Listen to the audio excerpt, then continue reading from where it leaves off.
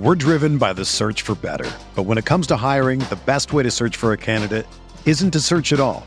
Don't search, match with Indeed. Indeed is your matching and hiring platform with over 350 million global monthly visitors, according to Indeed data, and a matching engine that helps you find quality candidates fast.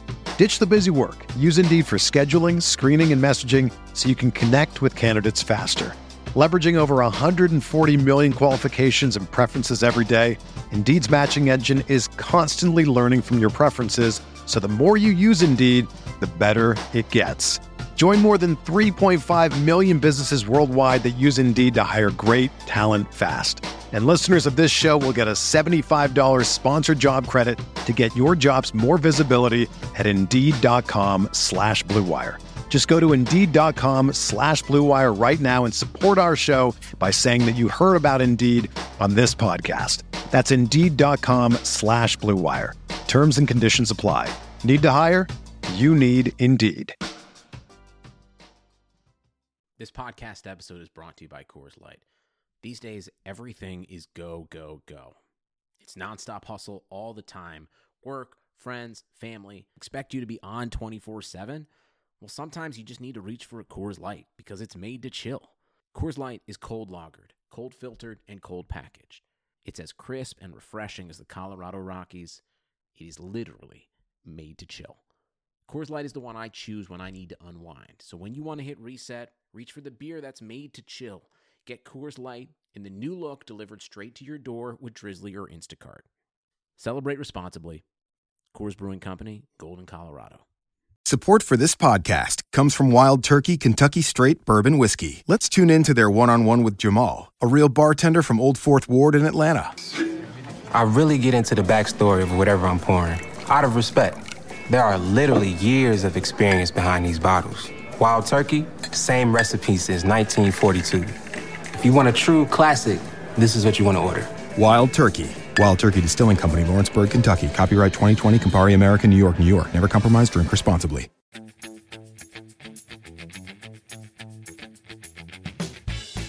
I think the most important Liverpool question is whether or not you have Mohamed Salah. That would be the most. I think that's going to be one of the two most popular questions. The other one being Firmino, which says to me, I want Mane as the differential. This is the Fantasy Soccer Podcast from RotoWire.com, your premier source for fantasy sports. For player news, rankings, projections, and the best fantasy soccer stats around, please visit RotoWire.com/soccer. And now, here are Mike Gottlieb and Andrew Laird. Hello, everyone, and welcome to another episode of the RotoWire Fantasy Soccer Podcast. Oh my God, let me start over. Good start. Good start. I was just talking to people about prod environments, like production environments. So it became a prodcast. Okay. Hello, everyone, and welcome to another episode of the RotoWire Fantasy Soccer Podcast, Premier League Edition, episode number 1, season 2018/2019. I am your host, Mike Gottlieb, and with me, as always, is Andrew Laird, who, unlike everybody else, gets no rest between seasons. He's been busy doing MLS and World Cup, DFS, and all sorts of stuff. So, Andrew, I'm sorry you got no break, but I feel refreshed, and I'm just gonna be peppy and annoying probably to you for the entirety of this podcast. I'm looking forward to it, man. Well, so a little bit of housekeeping here. So obviously, at least I've been on a decent sized break. So I apologize for all of you that have missed me and have not been able to hear me. And for those who did not want to hear me, I don't apologize at all. You should love me and you should want to listen to me all the time. So I will spend this season trying to win everybody over with my non-facts and opinion-based analysis. So that's really what I'm here for. And of course, Andrew, as always, is here with the facts, with the knowledge, and with the know-all. So Andrew, this season we will be changing it up a little bit. Mostly a little bit because of external factors here. Nice way to put it. Yeah, external factors it's a nice way of putting it. So yes, obviously you've heard me rail for years now against the official game, and lo and behold, we will be focusing on it pretty heavily this season. And with especially with the news, Taga still unknown about 2018, 2019. I think we've both sent feelers out. as of right now, I believe the official word still is that it's unclear. Right. There's no official word right now. We're taping this on July 20th, so it's about 3 weeks to the day of the open of the Premier League season, which is plenty of time for people to draft and do all of that. But a lot of people would prefer to have at least their league set up at this point. So they're with no word from Taga, it gets a little difficult. And so I've been on some Twitter questions about other places to play, and there are plenty of other options. FPL is obviously one of them, and they have their own draft game that they started last year. The scoring is exactly like the regular FPL game, which is something that has opened up the door for other draft leagues that use kind of different scoring, because I can't remember, you may have mentioned once or twice on this podcast, but you don't really like the FPL scoring. No, I do not. And so I don't disagree with you. I think it's a little restrictive, if you will. It's restrictive and convoluted. That's actually a really good way to say it. Yeah.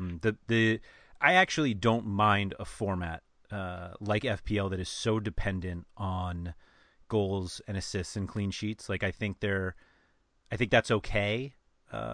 It's the bonus point system that I find difficult to appreciate, because while the bonus point system is based on other statistics, clearances, blocks, interceptions, the infamous CBIs, they only total passes. What's that? I think there's total passes. Total in there passes, too. sure. Yeah. But what I always found weird is that they only give three bonus points a game, or 2-3 people a game. And the goals and assists kind of count towards that, which doesn't really mean they're bonus. They're just kind of more goal points. But actually, I think technically that's the definition of bonus. It's something on top of what you're already getting. Right. So fair enough. I think in that regard, it's the only thing that's a bonus. Right. But it's the most popular fantasy game in the world, and I appreciate that. I mean, I took it very seriously last year for the first time, as seriously as you can for somebody who was also trying to do it without Kane, Aguero, and Lukaku. And I had a decent finish, not as great as I would have hoped for somebody who tried to dedicate a lot of time to it. I can't remember where I finished. I think it was somewhere in the 70,000s, but I think we should try to win it this year. Yeah, I mean, I'm going to rail against all the things that I hate about it. And the first thing that you'll hear me talk about, the week one lineup is going to be so hard. And that's okay, but it's hard for the wrong reasons. There's so much uncertainty into week one lineups this season with the World Cup, but then you add on top of that the lack of a rolling rolling window to make changes, right? Because of course, week one, Friday night. Yeah. So Friday day for us. Yeah, Friday day for us, correct. So Friday during the day, you are going to have your entire week one lineup set with. I mean, we won't even. It might be fresh off the coach's Friday press conference, right? So we might get some ideas, but we won't get all of them as to who's planning on playing and who's not. And there's so many players from so many top 6 teams that people are going to be targeting that, to be honest, you're not going to know if they're going to be playing, and you're either going to have to put them on your bench, or you're going to have to try to do the transfer system, right? So you'll either do your free transfer or even take a -4 in a couple of weeks or something like that to try to get the players you actually wanted, but you couldn't risk the week 1-0. Yeah, I mean, it's yeah. I think that's a very good summary. I'm not sure the Friday game necessarily changes a lot, just because, like you said, with no rolling lineup lock, you're kind of beat either way. I mean, the press conferences will be done before lock, so I mean, we'll do our best to kind of explain who's going to be in and out. But I think the biggest issue, and you kind of touched on it, was we're not going to know who's playing early on, and the World Cup plays a big role in that, guys coming back late from training, or back into training. And so we have this situation where there are guys that you're like, yeah, I definitely want this guy on my team. And it's like, well, you can't have that many guys from the World Cup on your team because you could be missing 2 or 3 games. Like there's a very good possibility that it came out today that Harry Kane could miss the first 2 games for Spurs, which, when you look at the schedule and you're like, oh, Newcastle and Fulham, like I want Harry Kane for that but it's run. August. And it is also August. Good point. We'll talk about that later. Yes, but just that there are guys who played in the World Cup. I mean, it's not everybody. I mean, obviously the ones that were eliminated early have been back in training. But it's something we have to consider that, because of the limited number of transfers that you get, at least in the salary cap format. And then, when we get to the draft part, I think that it's less of a hindrance. But it's going to be, the first few weeks are going to be pretty ugly. But on that point, I think if you fall behind early, you're not necessarily totally out of it, because I think it's going to be a vast majority of people who kind of struggle early, and those who are just staying on top of who's going to play that are going to succeed. Agreed. In that respect, I agree. This year, more than most, 2 years ago, it was if you didn't have Jamie Vardy and Riyad Mahrez, you were done. Last year, if you didn't have Kane and Salah, you were done. You were finishing in the 70,000s, if you will. You were done. I think you're, and I don't think that's true. I mean, I think you're underestimating the number of like mini leagues that people play and can win those formats without. I mean, I'm talking. Yeah, fine. In mini leagues, of course, but I mean, when you're talking about trying to win the whole damn thing, I just watched Major League, so bear with me there. If you're gonna try to win the whole thing, obviously you're gonna need those guys very early. You're going to need to jump on the guys who score the most points. Well, no, Kane early would have killed you last year, and the year before, and the year before. I think when we're talking about, yes, I mean you admit 2 or 3 weeks of no Harry Kane. Fine, okay, I get it. I think the point you made about Mahrez and Vardy from 2 years ago makes a lot more sense than Kane. I mean, it was Salah last year, yeah. And so.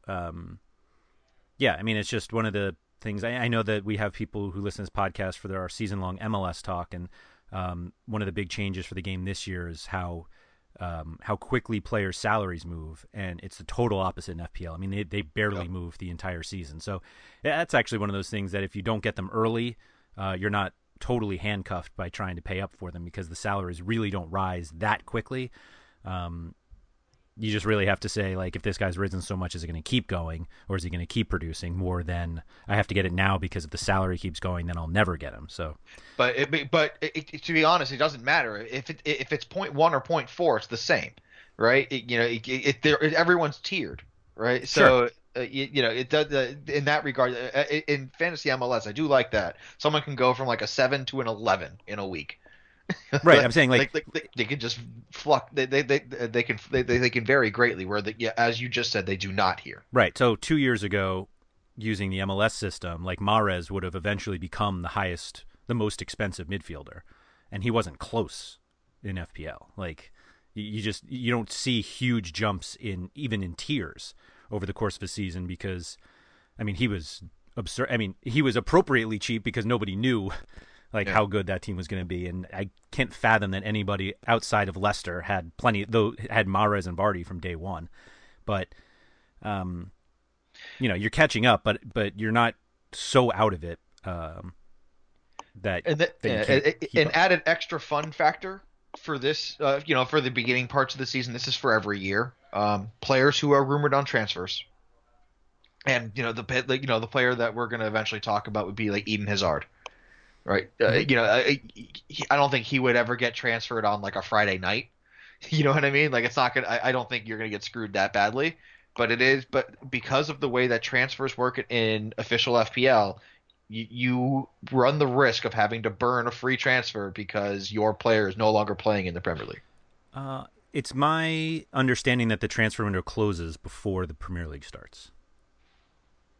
The transfer window closes at the end of August. I don't think it does anymore.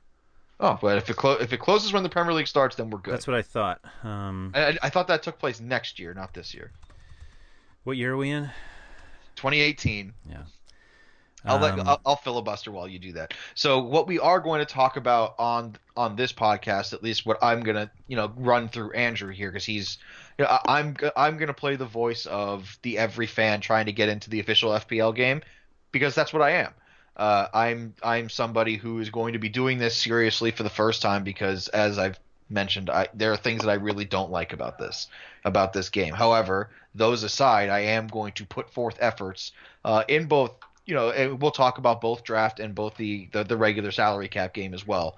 But I've put together 4 different kind of lineups with using 4 different kind of strategies, and hopefully that will cover at least most of the bases, and then we'll just keep talking about, as the season goes along, individual things that we see or trends on teams as we continue forward. So Andrew, is the transfer deadline for the Premier League start? We were both right. Premier League teams cannot acquire players after Thursday, August 9th, which is the day before the season starts. But it doesn't apply to any other league in the world. And so in your Hazard example, he can still leave after that date. They just can't, Chelsea can't theoretically replace him after that date until January, of course. Yeah. So, the risk that you described is still very much there. Yeah, and so I mean, I think he's the biggest name of all the players that are potentially transferring out. His ownership percentage is pretty low to my knowledge. Last time I checked, it wasn't as high as I thought it was. That's for sure. And this could be one of the mitigating factors. That's just. Yeah, I mean, it's certainly something to consider. Although, to be honest, by the time I wouldn't have touched him anyway, because I can't see him playing in the first match or 2 of the season. I mean, they made they played until the day before the final because they played in the 3rd place game. And so I would be shocked if anybody from Belgium was. To put it in perspective, N'Golo Kante is more selected by than Eden Hazard. Yeah, I think part of that is price, although Kante might even play. Correct. But Hazard's still under 10%. In general, yes. I mean, it's just something to keep in mind. Like that, there's risk associated with a whole bunch of players. So, should we get started with some teams, or do you want to? Is there other strategy stuff that we think that we need to go over before some teams? I would prefer to talk strategy than teams, mostly because I cannot believe you have come up with 4 different strategies. 4. Because I thought mine of picking a team that will score the most points was a good enough strategy. But apparently not. But how do you do that? With the players that I picked. That sounds like I really feel like we've just switched roles temporarily. Yeah, a little bit. Let me ask one question about your strategies before we even go into them. The one is there one that you're more confident about? And if so, does it involve all cheap defenders? No, it doesn't, actually. Okay, good. I only did one lineup where it was basically I did one lineup where it was, no one. Trent Alexander-Arnold was the most expensive defender at 5 flat. So yes. So that was one. Yes. But that's not my most confident strategy. Okay. This was my stars and scrubs strategy. So I picked the 3 players. Right. I picked 3 players that boom, all in, right? So this was my Mo Salah, Harry Kane, Romelu Lukaku. Like I got all the really heavy price guys. So my follow-up to that is, are all 4 strategies, was the team that was selected one that would effectively be a set-it-and-forget-it lineup? No. I can't. I'm saying, like, we see that as a possibility. There's a decent possibility that Kane and Lukaku, don't play in the first 2 games. Of course. So you wouldn't roster them that early.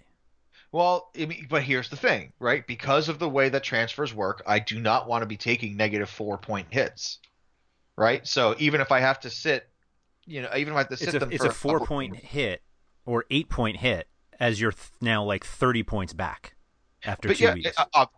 All trade-offs, right? All are trade-offs, but for these specific players, this was more of just talking about strategy versus rosters, right? The strategy of having 2 very high-priced forwards and the highest-priced midfielder. Right. You're blowing more than a third of your budget on 3 guys. Okay. right? Yeah, and this is the stars and scrubs method. Like who are the players that I would identify when you are, and it's not, a couple of them are not complicated. Like everyone's going to target these guys. So, I don't want to make it seem like I'm, reinventing the wheel here, but, Marko Arnautovic is going to be one. If he's not up in the top 5, I think he was last time I checked. But for forwards selected, I believe that he's going to be in the top 5. Yeah, he is. He's number 5. He's 22.8% owned because he's 7 flat and a forward who's probably going to actually start as a number 9 relatively quickly. Sounds like there are. I've seen rumors. I can't see. I'm not going to say that they are strong. But that like teams like Manchester United are interested in Marko Arnautovic, and I'm like, this is insane. Even I am like, this is shenanigans. It's not going to stop me from rostering Arnautovic. But that ruins him. If he goes to Manchester United, he's done. He's no longer, and I think the numbers will reflect that. He'll go down to like 5% owned. Okay. But and we have to kind of talk about it as they're currently constituted a little bit. Marko Arnautovic and Wilfried Zaha, also 7 flat, are 2 forwards that I think they're going to be in not almost everybody's lineup, but I mean they're going to be both like top 5, top 10 owned. I think Zaha's number 3, I think at 30%. Yeah. And Arnautovic is 5th at 22.8 right now. So I mean those 2 are going to be the budget forward options that everyone is going to flock to.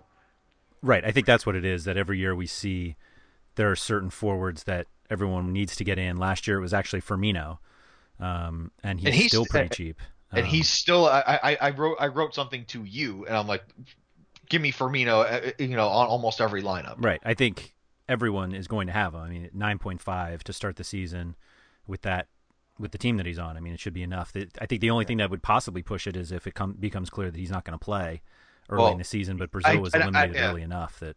Not only that, he didn't start. That's true. Yeah, right. He came off the bench. He subbed. So I don't see him being a potential rotation at first. I don't think that's going to happen because he did not start. He did have to be there. So but it was more of he kept in shape versus he was overworked. Right. The popular conversation last year was basically that you needed high-priced forwards. It applied much more in draft formats because there are only so many of them.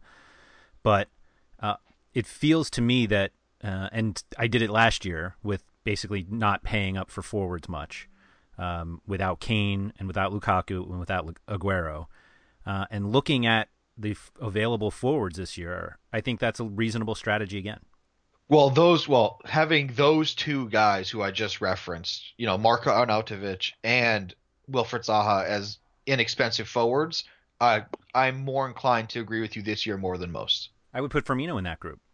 Firmino's 9.5 is fine. Yeah. I mean, I think an underrated asset going into this season is going to be Cenk Tosun at 7 flat as well. Mm-hmm. It depends on what transfer things happen with Everton because they're rumored to be very interested in Danny Welbeck, and that might ruin both of them. Well, continue to ruin Welbeck, but it would potentially ruin Tosun. I guess. So one thing that I like to look at and try to project is the fixtures, right? So who are you playing in the first 3 weeks, first 4 weeks? Some people do 6 weeks. I think that's way too far. I don't think that's... I respectfully disagree that it's too far, if only because transfers are so limited. They are limited, but what I'm saying is it is way too hard to predict what's going to still be true 5 weeks from now in the Premier League. I agree with you in some respect, but I think that has less to do with the team that the player is on and more about the opponents. Like, no matter what happens, we're still going to be avoiding games against Man United, Man City, Liverpool, Tottenham, Chelsea, probably. And so 13 weeks out, like, I think, I don't know. I don't see it being quite as drastic. I mean, obviously, 13 is dramatic, but I think 6 to 8 is a reasonable place to look. Mostly because at some point you're going to have to get these guys off the team. Like, talk about Zaha. game weeks 10 through 13 are Arsenal, Chelsea, Tottenham, Man United. And, like, you're not going to not take him now for that. But once it gets closer, you're going to have to start thinking, like, will I be able to get him off my team in enough time to avoid those 4 matches? Because I think you'll want to avoid them. So the reason why I'm so bullish, I want to get as much Everton as I can. If I'm going just by the fixture list, their fixtures through till October. There's really not much there that scares you, right? So even the first game in November is Brighton, but the only top 6 teams that they face through until November are Manchester United at Manchester United, not easy, and at Arsenal. Yeah.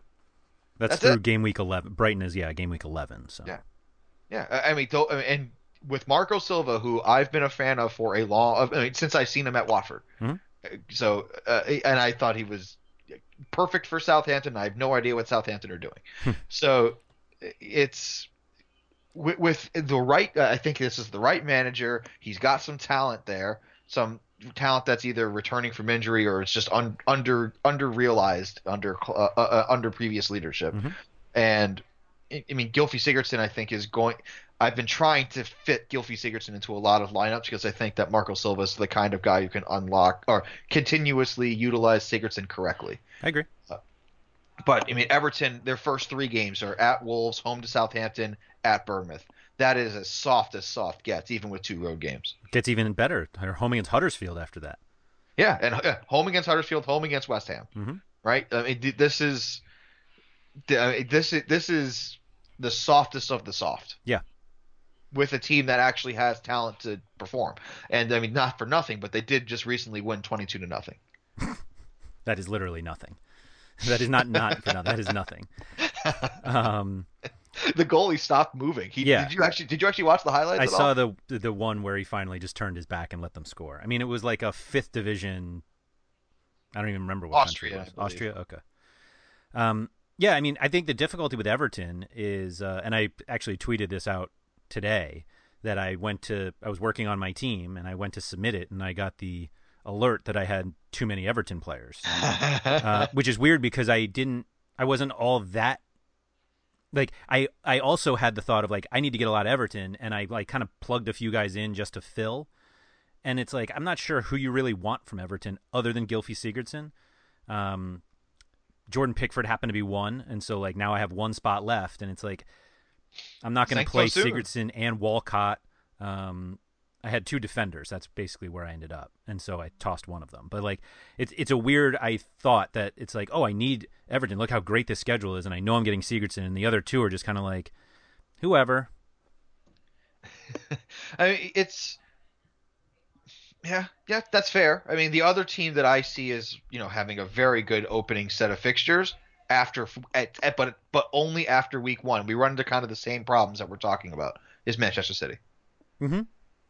I want as many shares of Man City as I can, but after their first game is at Arsenal, which is unfortunate, but they won that fixture 3-0. Yeah, I have no problem.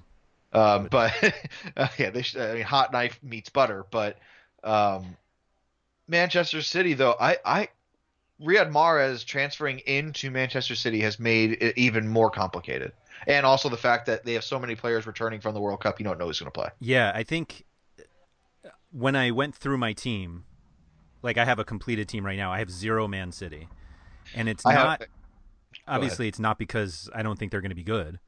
But the problem is that, like, everyone's kind of expensive.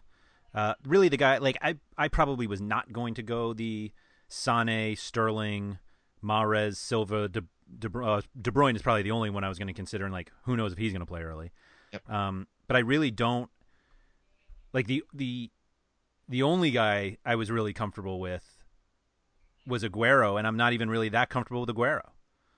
So the one player who has found his way into almost every single one of my lineups that I created, just as, like, strategy sessions, is Benjamin Mendy. Sure.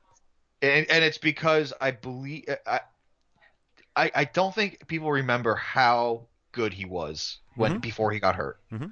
It was so fun to watch, and he was so dominant as a left back, and his selected by percentage is still minuscule I think part of that is just that there's no, we just haven't seen how they're going to line up. Like, there's no guarantee that he starts right away. I can't believe they're going to put like Delph at left back. I agree, but I mean, his team just won the World Cup. He never played, but he didn't play. He didn't play. No, but that's some of the best training that he's probably going to be able to get in the off season. It is. Anyway. I agree. Benjamin Mendy has had plenty of time to get fresh. I agree. But he's the player that's found his way into a lot of my lineups, and again, after Arsenal, it's pretty solid. At home against Huddersfield, at Wolves, home to Newcastle, home to Fulham, at Cardiff, home to Brighton. Mm-hmm. I mean, that's awesome. through September. Mm-hmm. You got to get to October until you start getting some harder fixtures like Liverpool, Burnley, and Spurs, which are all back to back to back. So, and then I think they have United in November too. I mean, they have a tough fall. They have a tough fall schedule, but that summer schedule is great. Mm-hmm. I agree. I think ultimately, it's going to be one of those things. That's why I want the defenders, and I'm also all in on Ederson too. I would take Ederson as my goalkeeper at 5-5. I think the weird thing about Man City, and we're going to see this like throughout the season, and it's kind of one of the things that makes FPL kind of frustrating, is everyone's going to worry about Man City rotation. And you're going to be like, well, I took this guy, and it's like, oh, man, I had Sterling, and now he's not starting. Or I had Sané or Silva, literally any of them. And Aguero or Jesus. Right. And you look at the end of the season, and they're all in the top 10 in scoring. And it's like the guys that you picked instead of the Man City guys because you were like, oh, I just don't know when they're going to play, are the ones who are like way down the list because you need the MLS switcheroos. Yeah, exactly. But you're like, I don't trust Leroy Sané's playing time, so I'm going to play, Willian or Alexis. And it's like, okay, but by the end of the season, the Man City guys have all the points. And doubly frustrating, right?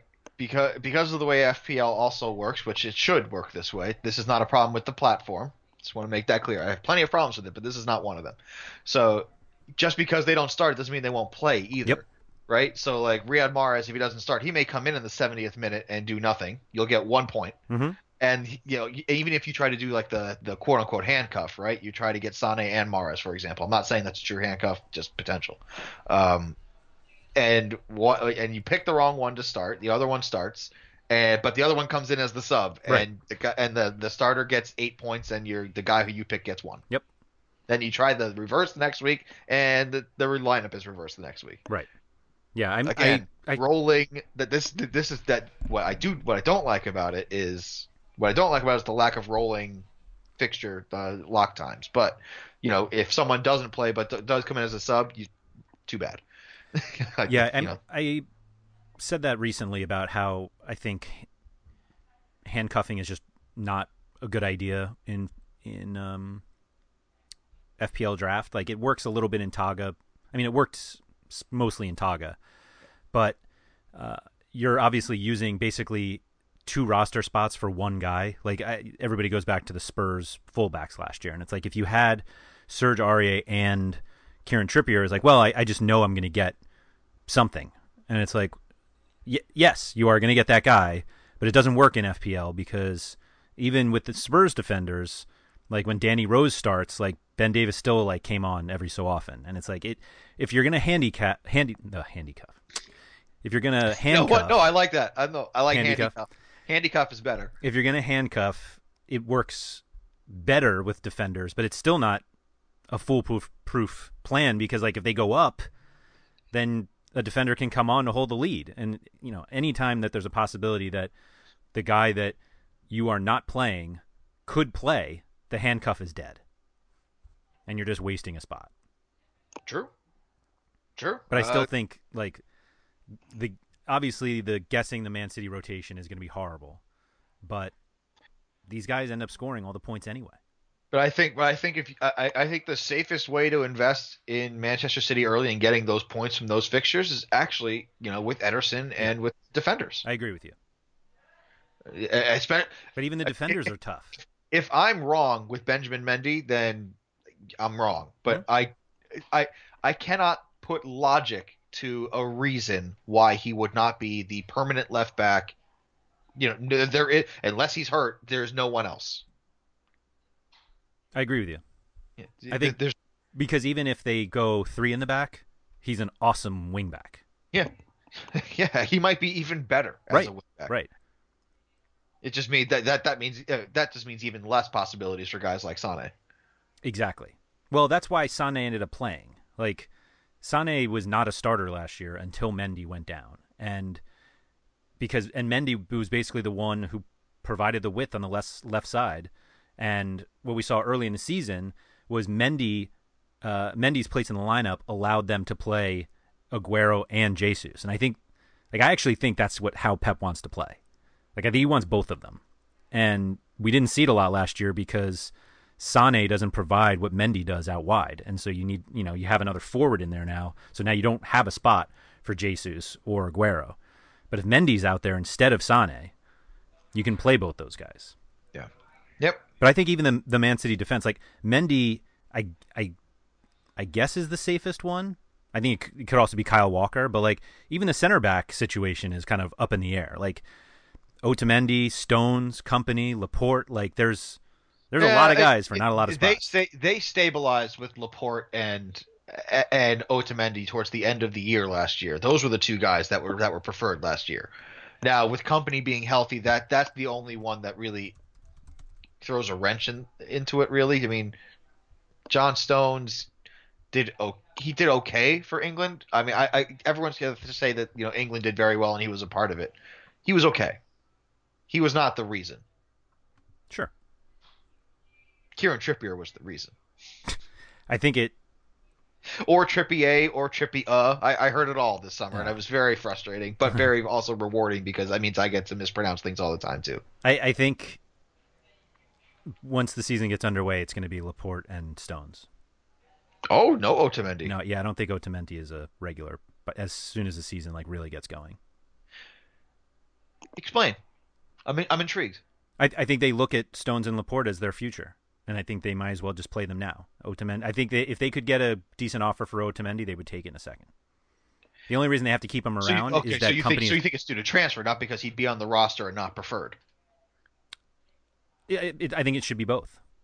Yeah, I think I really believe that their plan is to play Laporte and Stones more regularly than any other combo. Company's situation, maybe they save him for Champions League, but for the amount of investment they put into Laporte and Stones, I really can't see them playing Otamendi over them. I mean, Otamendi he's nothing to sneeze at. He's I don't want to call him an elite defender. He's whatever the step below that is. Almost elite. Yeah. I agree. He's very good. But they spent like 120 million pounds on these two guys. Yeah, but that's just market price. They set the market. That's not market price. I hear it all the time, right? They paid for this person. They want to start him. They paid for that person because that's what he costs. Whether or not he starts is still. I totally disagree with you. I disagree with you within these players. Like, they cost that because Man City paid that. It wasn't market value. It's not like they had to outbid anybody. They paid to make sure the deal got done, and it's just money to them. But that's my point. Because it's just money to them, they can just let it sit? Yeah. Yeah, see, I disagree about that. This is not run like a business, right? Like, they're not looking for a return necessarily on the investment in a financial term, right? They're really looking for more competition returns. Right. But that doesn't necessarily mean. But I'll put it this way: they want someone who performs at whatever they deem as the level of the money they spent, right? If that means that it's the person they spent the money on, good. If someone else improves significantly because they're now being chased by this person, also good too. Who do you think has the most starts in defense for City this year? Laporte. And who's after that? Mendy. The center backs. Oh, okay. So you just throw actually Kyle Walker because he's a center back now too, right? I'm just kidding. Right, it's another No, player that could play instead of Otamendi. yeah, no. I think we learned from the semifinal that he's not a traditional center back. It took till Kyle then to Walker. know that. It took that long for sure because he looked fine, but when he was actually challenged by the likes of Ivan Perisic, he got exposed a little. Just saying. So who's Anyway. the guy who has the second most center back starts for Man City this year? I think it's Otamendi and Okay. Laporte. They're gonna start the way that they finished last season. Now, I mean, if the season doesn't start well for Man City, they may make a change. But again, that fixture list is not really gonna expose the center back pairing. Yeah. So I don't see unless Otamendi is not fit after the World Cup. I don't see a reason why he wouldn't be in the starting 11. Okay. Another team that especially another top 6 team, especially with the new acquisition of a world-class goalkeeper for world-class money. They broke the transfer record for goalkeepers. 67 million pound Ali Son going to Liverpool, and that defense looks like it's going to be pretty heavily owned now as well. I think, and I really struggle saying this. I want you to appreciate that I struggle with this. You were absolutely right about Andrew Robertson. Thank you.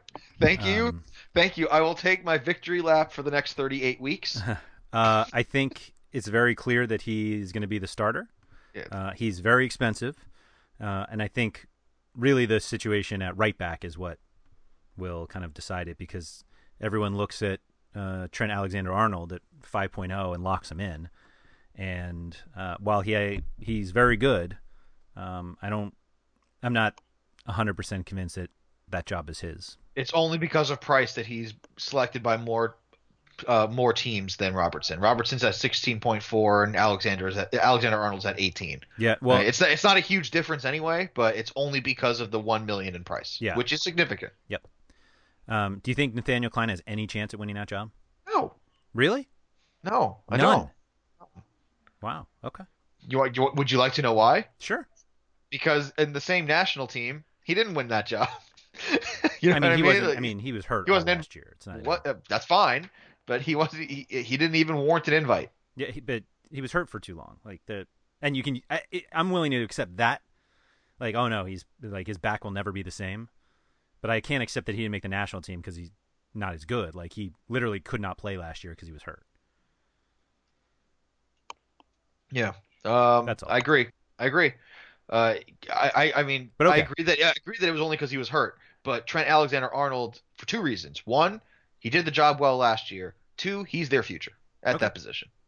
He's their future, and also, if you want to make it even more macro, he's the country's future.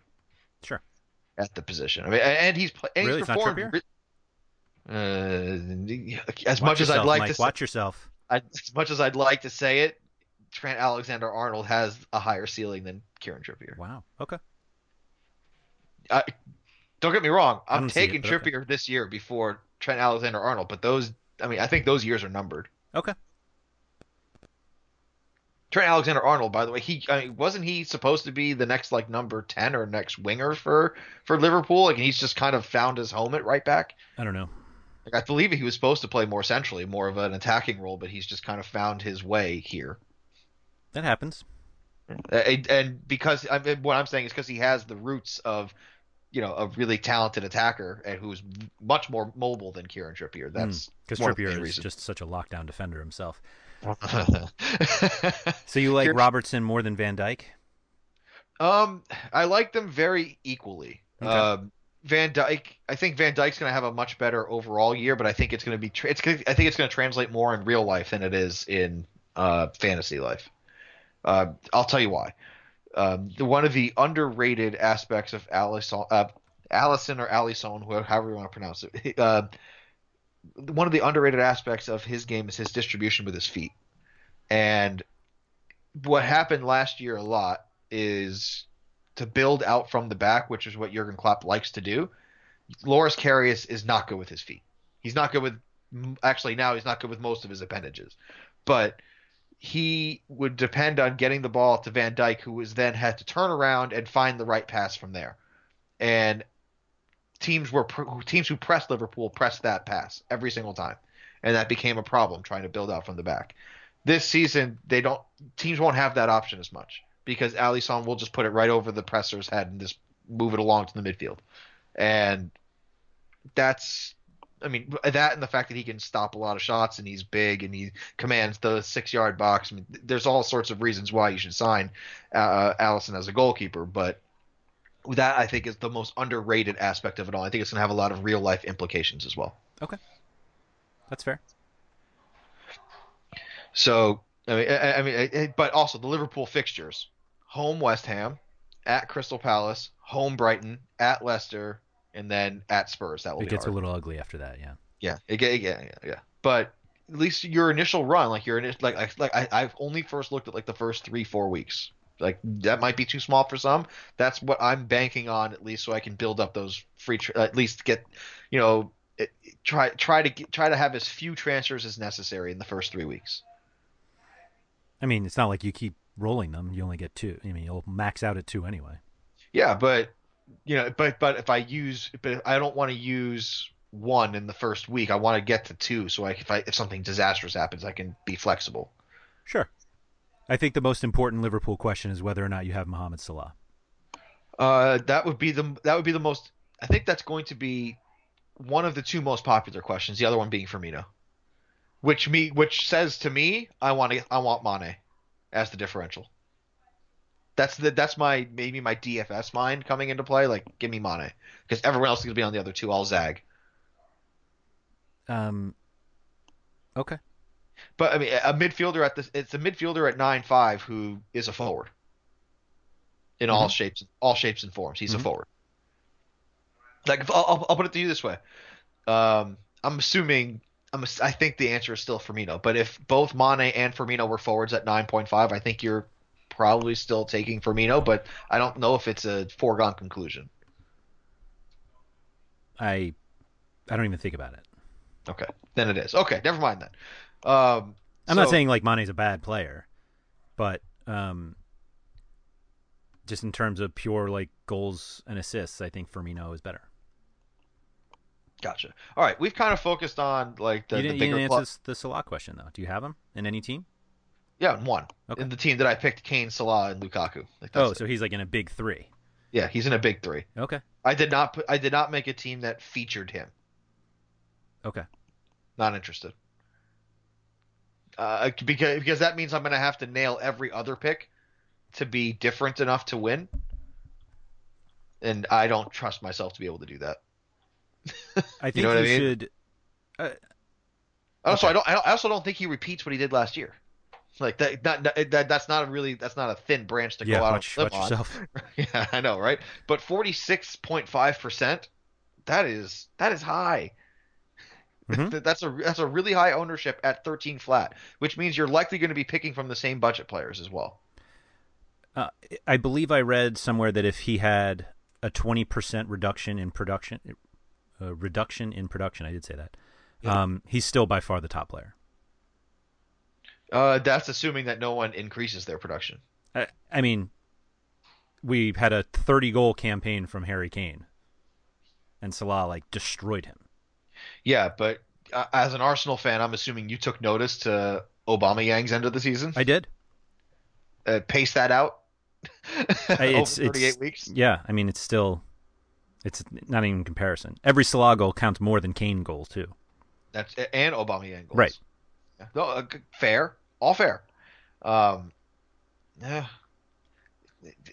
It's such a. I'm so rooted in other scoring systems, especially in a different mindset of DFS. When I see nearly half ownership, I'm going the other way. I get it. How different is your line? Do you think your lineup is to build it to win this game or to beat me? To beat? Well, I mean, if we're doing a draft league, nope. Just to beat you? Yeah, like how different is your team? I'm not going to change after week 1, but when I see your week 1 lineup, I'm gonna reconfigure. But you can't really. Like there's only so much you can do. I mean, it could be to the point where I use the wild card week 2. You know what I mean? Like I could do it. Sure. It's not smart, but I could do it. Okay. I mean, I would use the information of what's your lineup if I was just trying to beat you. Mm-hmm. It would be more about who do you have versus who do I have. It's more about who I have versus who you think are the best plays. Correct. Okay. Because I'm not trying to beat anybody else. I'm just trying to beat you. Right, but beating me doesn't mean you need 11 different starters. It's not to say there's not overlap. You know what I mean? I'm not trying to say I'm going to pick 11 completely different players or that I'm not going to be like other managers, but I'm going to tailor a strategy to beat only your lineup. And if I have Salah, I'm very unlikely to have him. And how do you counter it, though? That's a good question. So I've done a couple of different strategies that don't have. So I've even done strategies where, I looked at having 5 good defenders or 4 good defenders and a good bench defender to make sure that I get at least, a solid 12 points, 15 points every week. Right. Which could be 3 points also, or 5, 4 points, 5 points. Yep. It could. Yep. I understand your point. But those are the kind of things where when I look at forward scoring, consistency purposes versus defender consistency, read a couple of articles over the offseason that defenders are pretty consistent in scoring, but they're not very. They don't have a high ceiling. Yep. If you build, yeah, I know. it's like I read what you wrote. Mm-hmm. So if you select the right core. And they don't have to be high-priced defenders, but they're unlikely going to be 4 flat defenders, right? If you get the right core of defenders in there, and then you balance out between your midfield and your forwards, you spend 1 or 2, higher price forwards, but you nail the mid-price guys basically. Golden. Yeah, sure. That's really the situation. So I mean, when I looked at strategies where I just have like 2 really good defenders, it's Mendy and Robertson. Those are my guys. Yeah, and then and then of course the budget defenders that I've looked at a lot, and so is everybody else, is Charlie Daniels and Cedric. As soon as the FPL game was released, I looked at the 4.5 and 4 flat defenders. I'm like, why is Cedric 4.5, and Charlie Daniels, why is he 4.5? Like I just didn't understand it. Emotionally, DeAndre Yedlin too 4.5, but Newcastle's fixture list first 6 weeks, I'm not interested. Yeah. DeAndre Yedlin is the right price, but I have a funny feeling that by the time that I'm really interested in potentially playing him, he'll be at 4.4 or 4.3. Yeah. Tottenham, Cardiff, Chelsea, Man City, Arsenal. Others. They play everybody. 5. Yeah. They play everybody. I think they play the top 6 teams in the first 8 weeks, something like that. Yeah, they play everybody. So it's just not a good time. It's the right player at the right price. I mean, even when you look at guys like Matt Ritchie in the midfield, who's 6 flat, that's the same price as Yannick Bolasie, who is very, let's be honest, right? Yannick Bolasie unlikely to play. Do you know why Cedric is so cheap? I mean, Southampton were terrible, but he's also not that good. I mean, as a fantasy player, he's not that good. Yeah, he hasn't been that good. I think that's because of the coaching, not because of him. Fair. Yeah, I mean, if you want to say that Mark Hughes turns him around, that's all. It's a very solid point, but I mean, I think he's in the top 10 of ownership already, Cedric. He might be. He's 15%. 7, yeah, that's 7th. That's good for 7th. Yeah, right behind Andrew Robertson. Right, and in front of Cesar Azpilicueta, who is a Chelsea, by the way. I am not interested in the Chelsea defense and goalkeeping situation until I see it. Yeah, that's all. I mean. Not interested. Cedric and Charlie Daniels are all like, oh, I know that guy, and he's cheap. Like, that's all it is. Yeah, but are you going to start them every week? Very strongly unlikely. But as a 4.5 bench defender, you can do a lot worse. Okay. I mean, I think some people are gravitating to Sanka. Sure. From Huddersfield. I mean, they're not defensive though. Like I'm not too intrigued. Mm-hmm. You know what I mean? It's my favorite one, which I'm scrolling down, so he's actually not nearly as owned as he is apparently on my Twitter feed. People love Patrick Van Aanholt this year. That's because he started an FPL mini league of his own. Oh, did he? Yeah. Oh. That's the only reason. But at a lower price, someone who I'm way more interested, James Tarkowski or Ben Mee. Sure. Take your pick. way more interested in those. I thought you were two. going to say James Tompkins sticking with Crystal Palace. Well, I would actually, I would. I mean, I'm not going to shy away from Mamadou Sakho. Mm-hmm.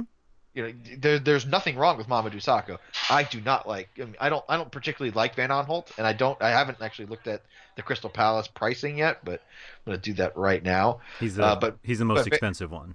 Yeah, I mean, Van Aanholt being, you know, $500,000 more than everybody else. No, pass. Yeah, and a full $1 million more than Tompkins. Yeah, if pass. Tompkins starts, whoever starts next to Sakho is obviously up in the air because everybody else is 4.5 or 4. Yeah, pass. I agree. 100% passing all the way.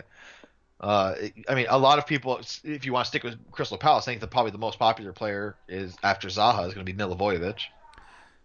Great. Your favorite player in the world, and it is. Yep. It's actually Julian Speroni. Oh, well. The 4.0 backup keeper for Crystal Palace. I was about to say, I'm like, as a backup keeper, that's not a good idea. Yeah.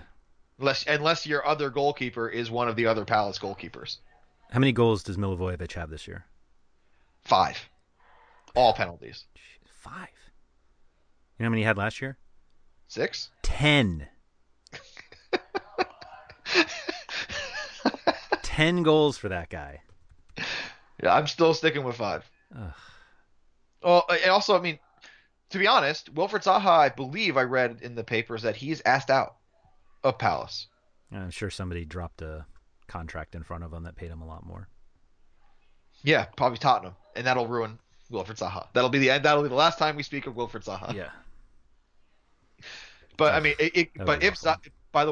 but one thing to note about Crystal Palace and this abnormality in Luka Milivojevic, if Wilfried Zaha's gone, Milivojevic is useless as well, because Zaha's the one who likely draws most it wasn't of the always penalties. Zaha, but I know what you're saying. Yeah, he's going to draw most of them, and you take that away. You take the penalty opportunities away from Milivojevic. You take away his value.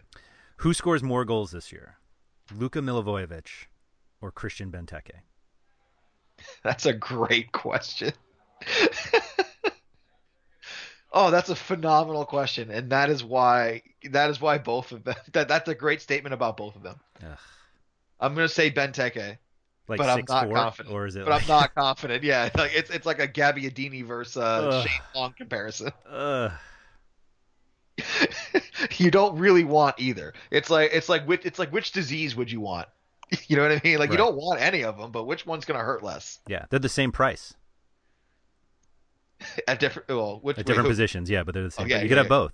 Yeah. I mean, to me, like the lineup that I've hit submit on, the one that I'm actually in right now. Mm-hmm. I mean, the 3 defenders that I'm going to have are Robertson, Mendy, and Tarkowski every week with with Cedric and Daniels on the bench. Okay. I think for somebody who thinks about ownership so much, to have so many high-owned defenders, I mean, maybe it's because you just think you'll make it up elsewhere.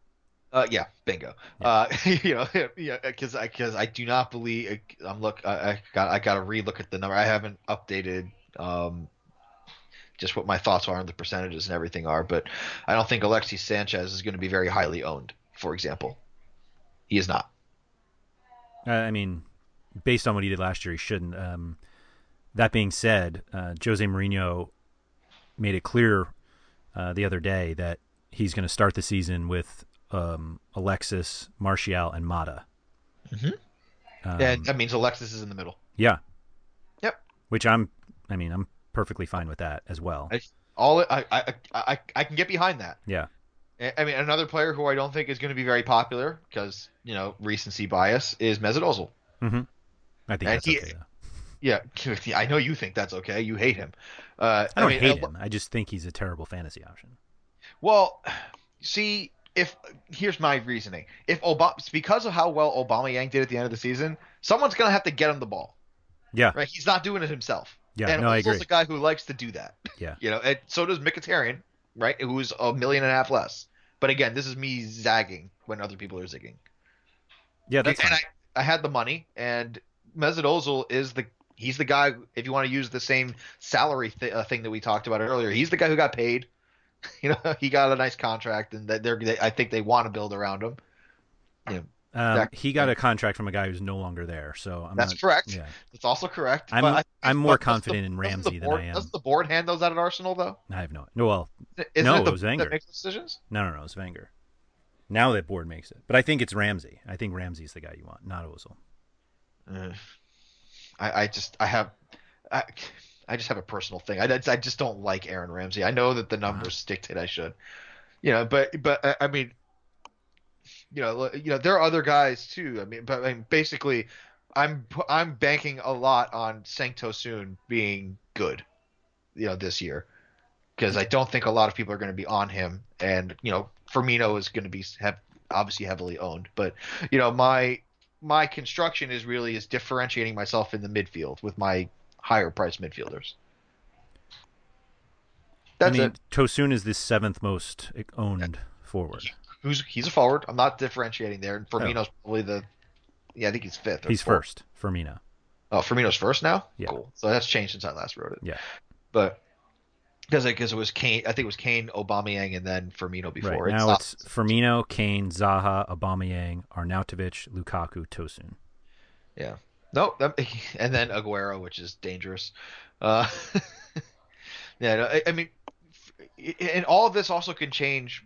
My opinion could change as well as far as who because there's still some dominoes yet to fall in transfers. The biggest one when I'm talking about top 6 players that make a difference, Gonzalo Higuain. You joke, but he looked his fittest under the manager that Chelsea currently have. Do you have would you pay 11.5 for him? That's of course it depends on pricing. Allison at 5.5 I think is a steal too, by the way. As far as the new guys that came in. That's just like a team price though. It's fair. Like the top one is De Gea, and then kind of everyone else is behind. So it's not like he's that. He's expensive still for a keeper, but I don't think you're paying more than 10 for Higuain, and meaning I think he'll cost more than that, but I don't think you would actually do it. Since we have no structure to this podcast and we're now almost in an hour, we'll probably have a more in-depth discussion about this later, but I want to find out if there are any promoted players on your team. Yeah. In fact, there's a couple on multiple iterations of teams. Like there are guys from promoted teams that whether I like them is different than whether I think that they're useful, right? Guys like Willy Boley on Wolves, for example, as a 4.5 defender, I think that's useful. Jean-Michael Seri, who came in for Fulham at 5.5, whoo! This is an assist maker. He'll get if there are bonus points to be issued out for total passes for Fulham, he's going to get a lot of them. I almost feel bad for him. There was Arsenal talk about him last year, and then it was like, oh, maybe he's actually going to Barcelona, and then it's like, wait, where did he end up? Yeah, well, that's not the Fulham guy I thought you were going to say though. Well, I know everyone's in on Sessegnon. Mm-hmm. Everyone is. I don't feel like I need to mention Sessegnon, but he's there. You know what I mean? I'm not. I think he'll be good. Everyone's in on Ruben Neves, which I think is completely overrated, because of his price.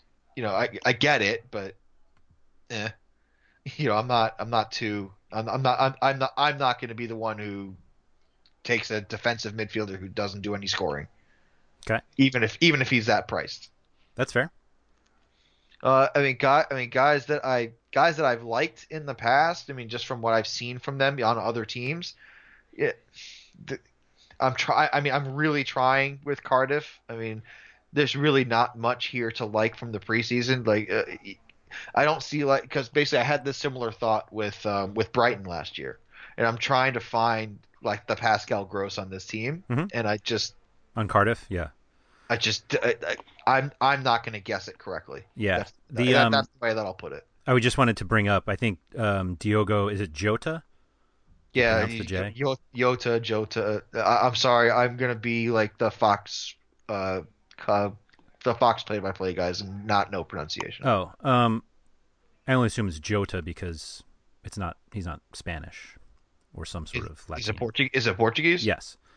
The whole team is Portuguese, basically. But he's the one I want from Wolves.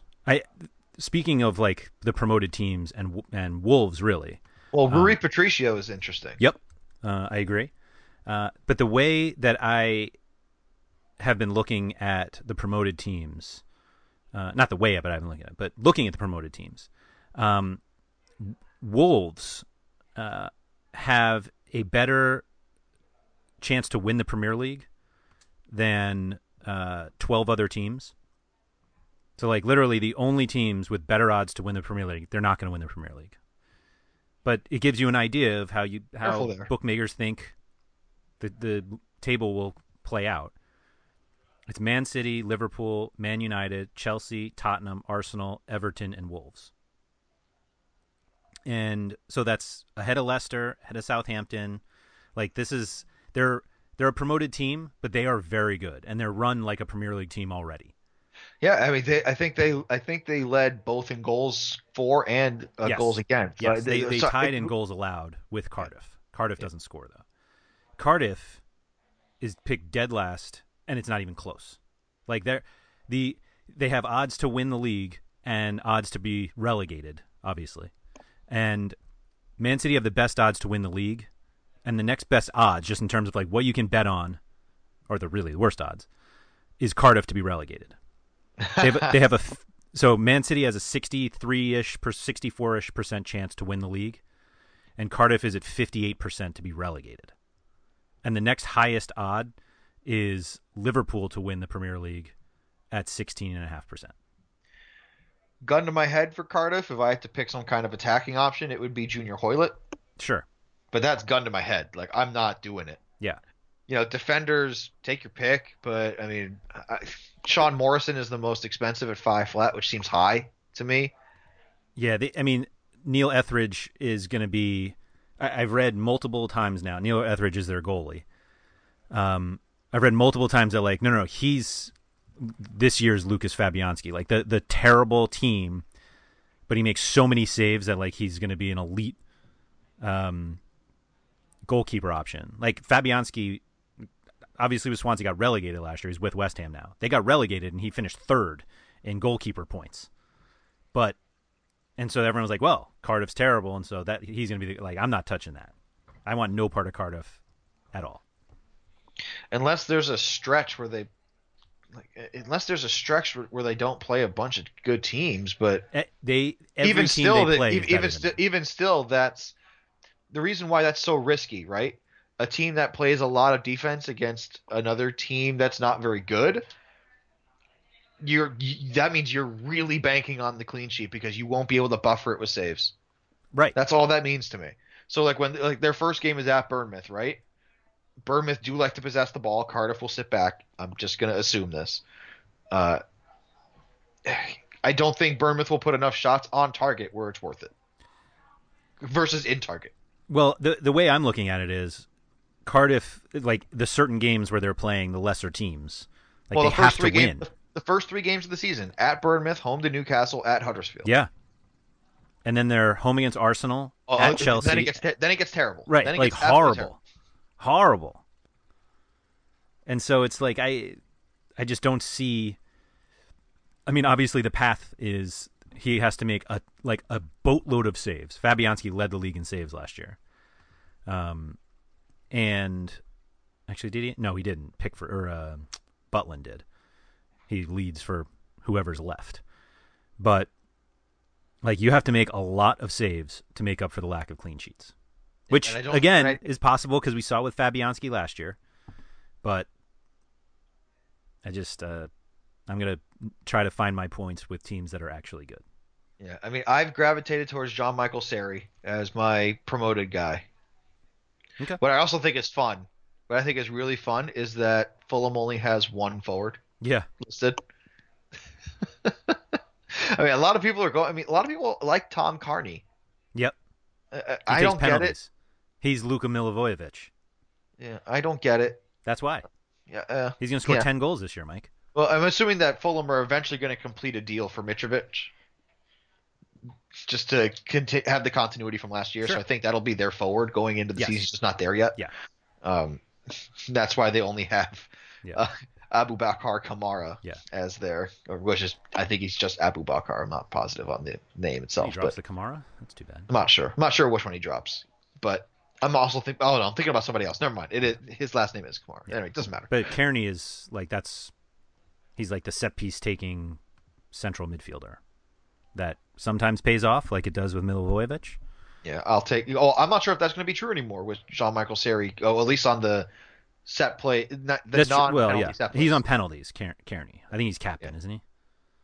Sure. Thought he was. Sure. That really does not matter to me. Yeah. But I mean, another American makes the league. Tim Ream. Yeah. Mm-hmm. That's something. You can go get him. Nope. But the one thing that we did see though is Sessegnon did play as a forward. So he's not in that like left back position that we sometimes saw last season in the championship. Yep. So in the preseason so far, Sessegnon has been a forward. Yeah. But I'm still going with Jean-Michel Seri as my guy. You're gonna go, and you're still going with Diogo Jota. I believe yes. He was like lining up as a center forward in some friendlies. Yeah, but it's more that I think Wolves are a legit team. Like, yeah, I think this is the beginning of a very long stay in the Premier League if they kind of keep this the way that they're working. I hope so because I love orange uniforms. I think what the three promoted teams from last year staying up is going to make people very optimistic about these three. And people are like, oh, I know Fulham. And they're like, well, Cardiff is promoted, so they'll stay because. Yeah, no, I think Brighton. That. I think Brighton will be in trouble again. I agree. Well, not again. They weren't really in trouble last year. They weren't that good though. I think Huddersfield's going to be in trouble too. Brighton, Huddersfield, two of those three, I think, of the promoted teams last year will be in trouble. Southampton, of course, are still going to be in trouble. There's a very good opportunity for Wolves to be like Brighton last year, just be solid. No, I think I think they're better than that.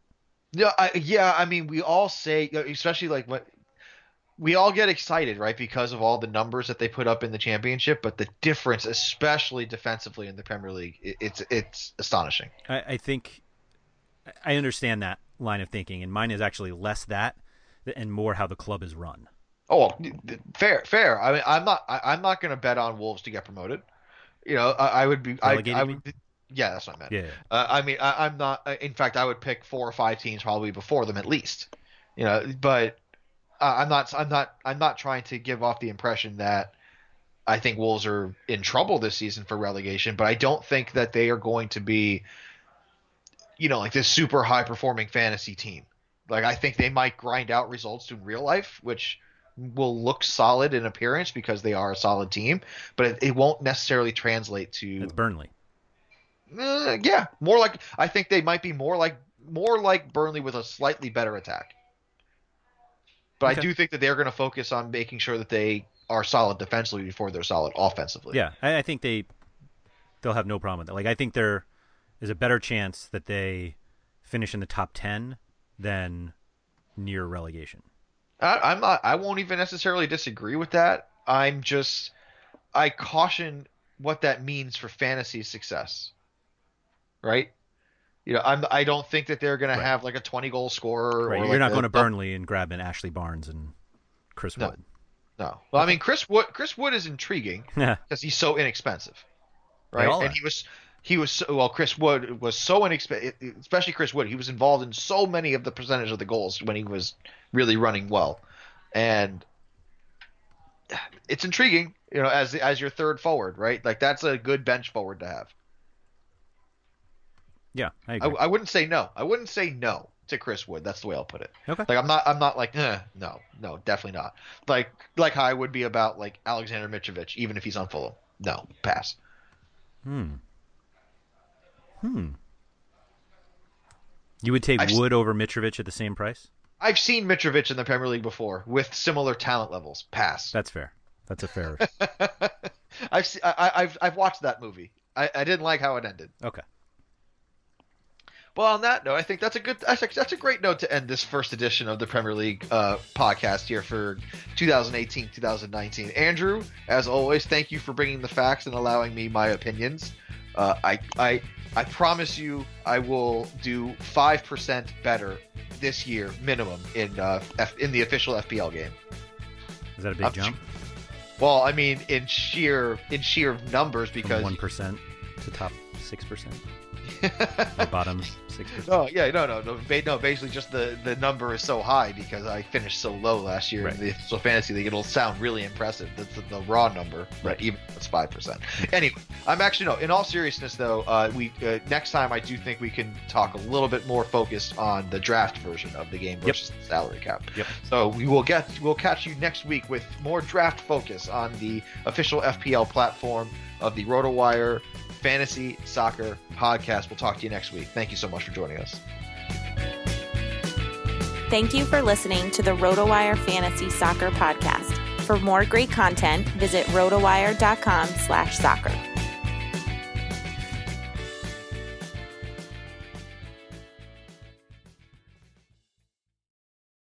This is the story of the one.